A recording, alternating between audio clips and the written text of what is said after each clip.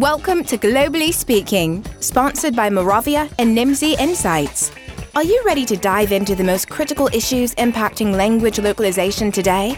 Globally Speaking is an independent program designed to educate, inform, and challenge everyone who's engaged in global communications.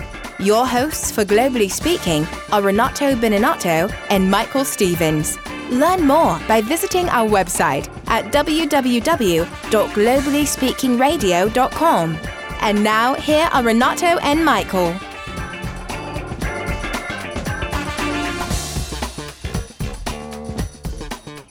I'm Michael Stevens. I'm Renato Beninato. Renato, today on Globally Speaking, we have a guest who is talking to us about reaching other audiences outside the U.S. Yes, we're talking specifically about the Japanese market. We had a podcast recently about it, but Netflix, as you know, it's one of these phenomena in the new economy. They're changing the whole game. They're changing the whole game about streaming content, and they have 117 million members. And we're talking about April 2018. Maybe by the time you listen, they have over 120. Right. And those are only the people who have actually paid for the account. That doesn't count sharing passwords or things like that. Or families, right? Or family, yeah. They do have family. 4 people in my account. Yep. They're present in 190 countries, but they're only localizing their user interface into 26 languages. Mm-hmm. But they've become a production powerhouse with over 400 originals that are translated into multiple languages. And as we said in the previous podcast that we had on the Netflix effect, that this is having a huge impact in the supply and demand for translation talent. Yeah, for translators, they've definitely made a big difference there. And today we're talking about something that many people may not have thought about, and that is their impact on UI and user experience. When it comes to children, it's a particularly difficult situation because of different levels of reading skills. Yeah. Once again, we find ourselves talking about alphabets. Like we talked with Tim with the Endangered Alphabets Project in episode 34, and that was one of our better listened to and responded to podcasts. And now here we are again looking at how Netflix is transforming the way that alphabets are used. It was one of my favorite when the guy came in and said, "Oh, you're talking about glagolithic." That's right. This time we're traveling to Japan. And here's the thing. We all know that Japanese have 3 different alphabets. We're going to hear how Japanese children learn how to read and how this affects the user interface, the UI for Netflix. Let's let our guest introduce herself. My name is Yuka Ogasawara. I'm a language manager for Japanese at Netflix, and I'm based in Tokyo office. You, I understand, work on a specific project at Netflix. What is that project? So our globalization team is responsible for all the language quality on service. But for me, because I work very closely with marketing team here in Tokyo, my main focus is the marketing side. And also there are many researches going on in Tokyo, so I participate those as well. So one of the projects that you are leading is the Netflix for Kids in Japan. Tell us a little bit more about that project. Sure. Last year, our research team decided to do some research for kids' usability for categories on Kids UI. And I attended that whole research, and we started working on the improvement of their usability on categories on their UI. You got a couple things our audience might not be totally familiar with. Can you talk a bit about your usability team and how they connect and what they do? So we have consumer insight team who covers everything. And also we have a separate UI for general UI, which is for adults, and also for kids UI. And there's another dedicated team for the kids UI. So those teams tag together to work on improvement for the kids UI. What were the key findings of this research that you did about categorization for kids in the general catalog? And how is that different for adults? So I attended that research and I found that, first of all, there are many words that kids didn't understand in the categories, such as comedy or documentaries. And also another problem was there are many kanji that younger kids couldn't read. I remember at one point you mentioned that some children or most children don't understand what the word documentary means until they're like 12 or 13. Yes. And that's just one example of one of the insights that came out of this. Yeah. And that was very surprising for me. Personally, I don't have kids, so I didn't know the level of understanding, and the gap was bigger when I met them. So you did this with focus groups, I imagine. You brought people into the room, or did you just look at the behavior online? We invited pairs of kids from age of 5 to 13, pairs of boys and girls, and we invited them to the room and we observed their behaviors and we asked questions. Yeah, because until a certain age, the choice is made by the parents, right? The kids don't go and choose what they're going to watch by themselves. So this issue is not a problem for the very young. Yeah. So that was one of the questions as well. We asked them, do you use Netflix by yourself or do your parents choose contents for you? And for us non-Japanese speakers, we are in the language business, and we know that Japanese has basically, I taught 3 different alphabets, right? Katakana, hiragana, and kanji. Tell us a little bit about these 3 types of alphabet and how and when they're used. This is the second podcast that we've talked about alphabets in particular. It's a really challenging thing to talk about a visual concept on a podcast. I just want to highlight that. So we'll take your time for our listeners. It was a fascinating podcast that we had in the summer of 2017 with Tim Brooks about endangered alphabets. But Japanese is far from an endangered alphabet. It's actually a very alive and kicking. So there are these 3 different. How do Japanese children learn these alphabets? Sure. So kids start studying hiragana and katakana before they start going to school at age of 6. And hiragana and katakana both are phonetic alphabets. The only difference is katakana is used for loan words, like foreign words. And those hiragana and katakana are 96 alphabets in total. And usually kids can read and write before start going to school. So 96 characters, the 2 alphabets. Okay. And this is something that you learn in preschool or at home before you... Okay.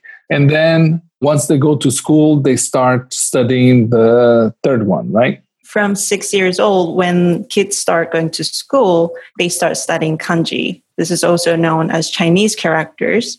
And kanji is used for content words, including nouns and stem of verbs and adverbs. And we write a mixture of kanji and hiragana and katakana for a better legibility. So you know, basically, based on the curriculum, how many characters a child knows by the age of 7, by the age of 9, by the age of 12, and so on, theoretically. Yes. Unless you have a prodigy and a genius who knows it all. Right, exactly. Yes. Like Michael's children. So every year at school, kids study different sets of kanji. In the first year, when they're 6, they remember 80 kanji. And by 12 years old, they remember over 1,000 kanji in total. Wow. And how many kanji characters are there? So many, but the kanji that we usually use is around 2,000. 2,000. Okay.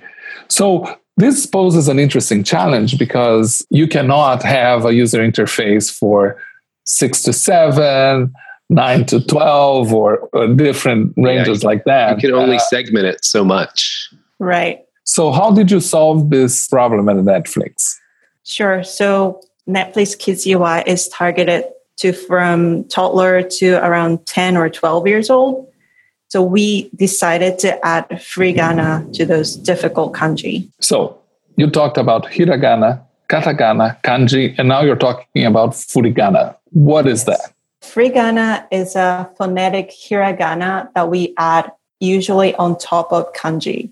So you put an explanation on top of a character. But is furigana the name of that feature, or is it the name of another alphabet?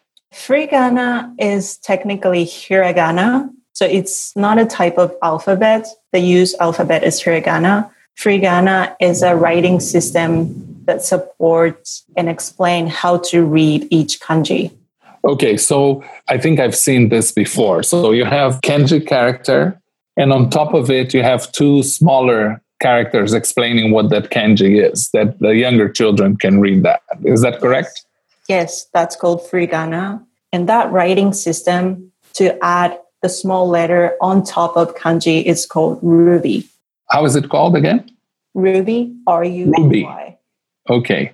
So this is how you solved the problem of categorization in Netflix by adding, it's not subtitles, overtitles on top of the characters. And that is what you call Ruby, the actual character with the description of it on top. Yes. So unfortunately, Ruby's system is not supported on our UI. It is supported on subtitle, and that's what we are using right now. But it's not supported in many web services, including Netflix Web UI or Netflix UI. And Renato, when I saw this for the first time, I was thinking it sort of cheats. It reminds me of when I studied ancient Hebrew, where they gave you the vowel symbols around the letters, whereas modern Hebrew doesn't have that. And this is just a little more sophisticated, providing greater context into the kanji words. Because ancient Hebrew doesn't have vowels, right? So you would put the little dots to identify the vowel sounds. Mm-hmm. And this is like one step further. That's fascinating. So let me see if I understand correctly. You have categories in your menu that are in kanji, but some of the kanji cannot be read by all the children. So if it were in a video, in a subtitling, you would put a little note on top of the character in hiragana, and you call this furigana. Yes. So that the children would understand what that character that they don't know yet means. But the user interface doesn't allow that. So how did you solve that challenge? So we decided to add furigana in brackets after kanji. Oh, okay. So it's like in a contract in Latin characters, you would write the number 12, and in parentheses, you would write TWELV 12 in full. Yes. Okay. Were users quick to adapt and adjust to this being written differently rather than in the Ruby style? Or was there a transition period for them? I don't think there was any difficulty for them to get used to the new writing system. So you had a ton of categories, right? I think that it's over close to 200 categories. Yes, at the time. Yeah. And then how many of them did you have to change? All of them? No, 160 of them. It's still quite a lot. So give us some examples of the changes that you have made. Sure. We also changed difficult words into easier words. So the example would be the English is mystical creatures. In Japanese, it was shinwa no ikimono, which is a straight translation. But kids didn't understand what mystical means. So we changed it to story about witches, monsters, and ghosts. We broke it down. Wow. That's fascinating. And what else? Do you have another one? Another example to break it down was LOL. We were translating as daibakusho. Again, pretty straightforward translation, but we changed it to let's laugh a lot. And if you think about it, a lot of people are always trying to get to a more brief term or a more brief explanation, when sometimes when you make something brief, it makes it more complex and people don't understand. So these explanations that are a bit longer tend to be more clear to help people. And you all found results from this, correct? Users clicked on the new categories more often? Yes. So we found that take rate for some categories increased more than 20%. And this was the only factor that changed? For the data, yes. Yeah, that's great. Yeah, well, the 20% increase, I would take that in anything. It's good. We decided to add furigana instead of changing all the kanji to hiragana to accommodate to the wide range of kids. The interesting story was I asked older kids, I think they were 12 years old, and I asked them, what do you think if animal, the category animal, dobutsu, is written all in hiragana? And they said, I would feel that contents are for little kids, not for them. So that category wouldn't seem interesting for them anymore. So what did you do? Did you have an animals for kids and an animals for teenagers or something like that?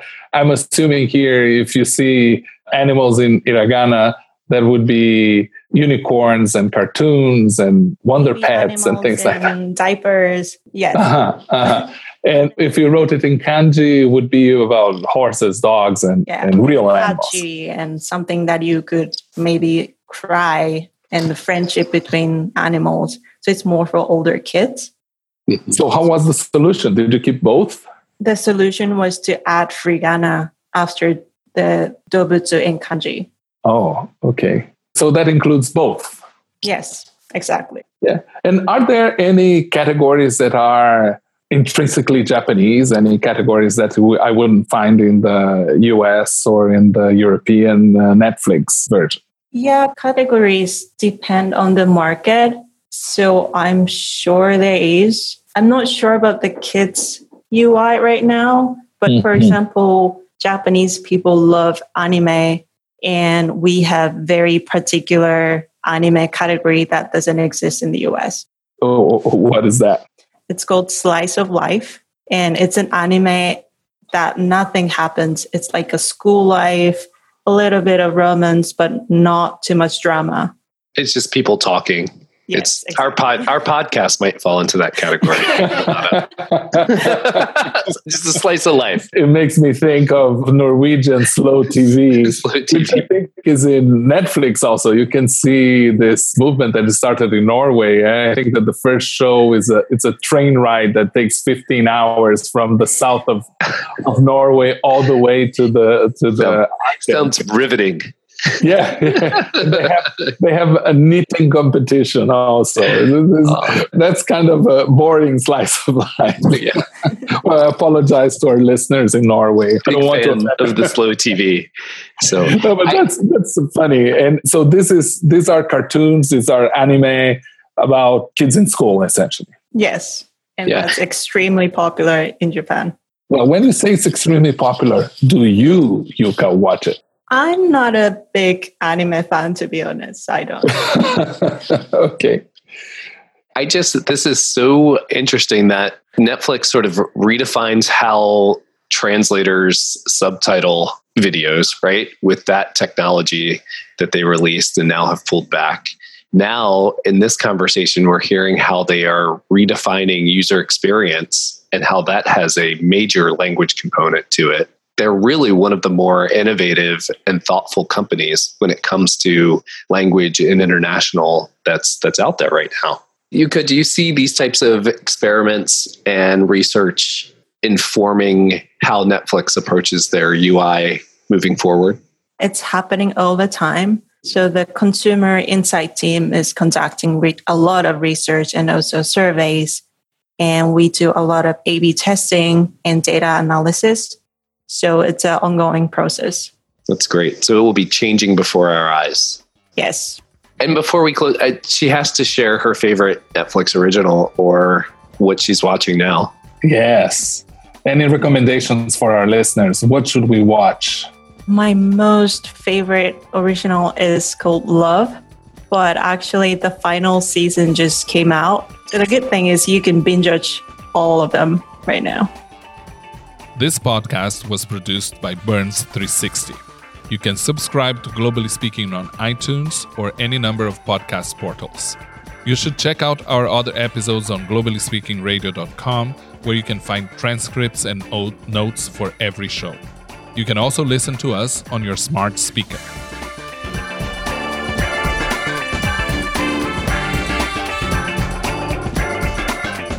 Thank you for listening to Globally Speaking, sponsored by Moravia and Nimdzi Insights. We'd like to hear your comments, suggestions, and feedback. So until next time, please visit online at www.globallyspeakingradio.com.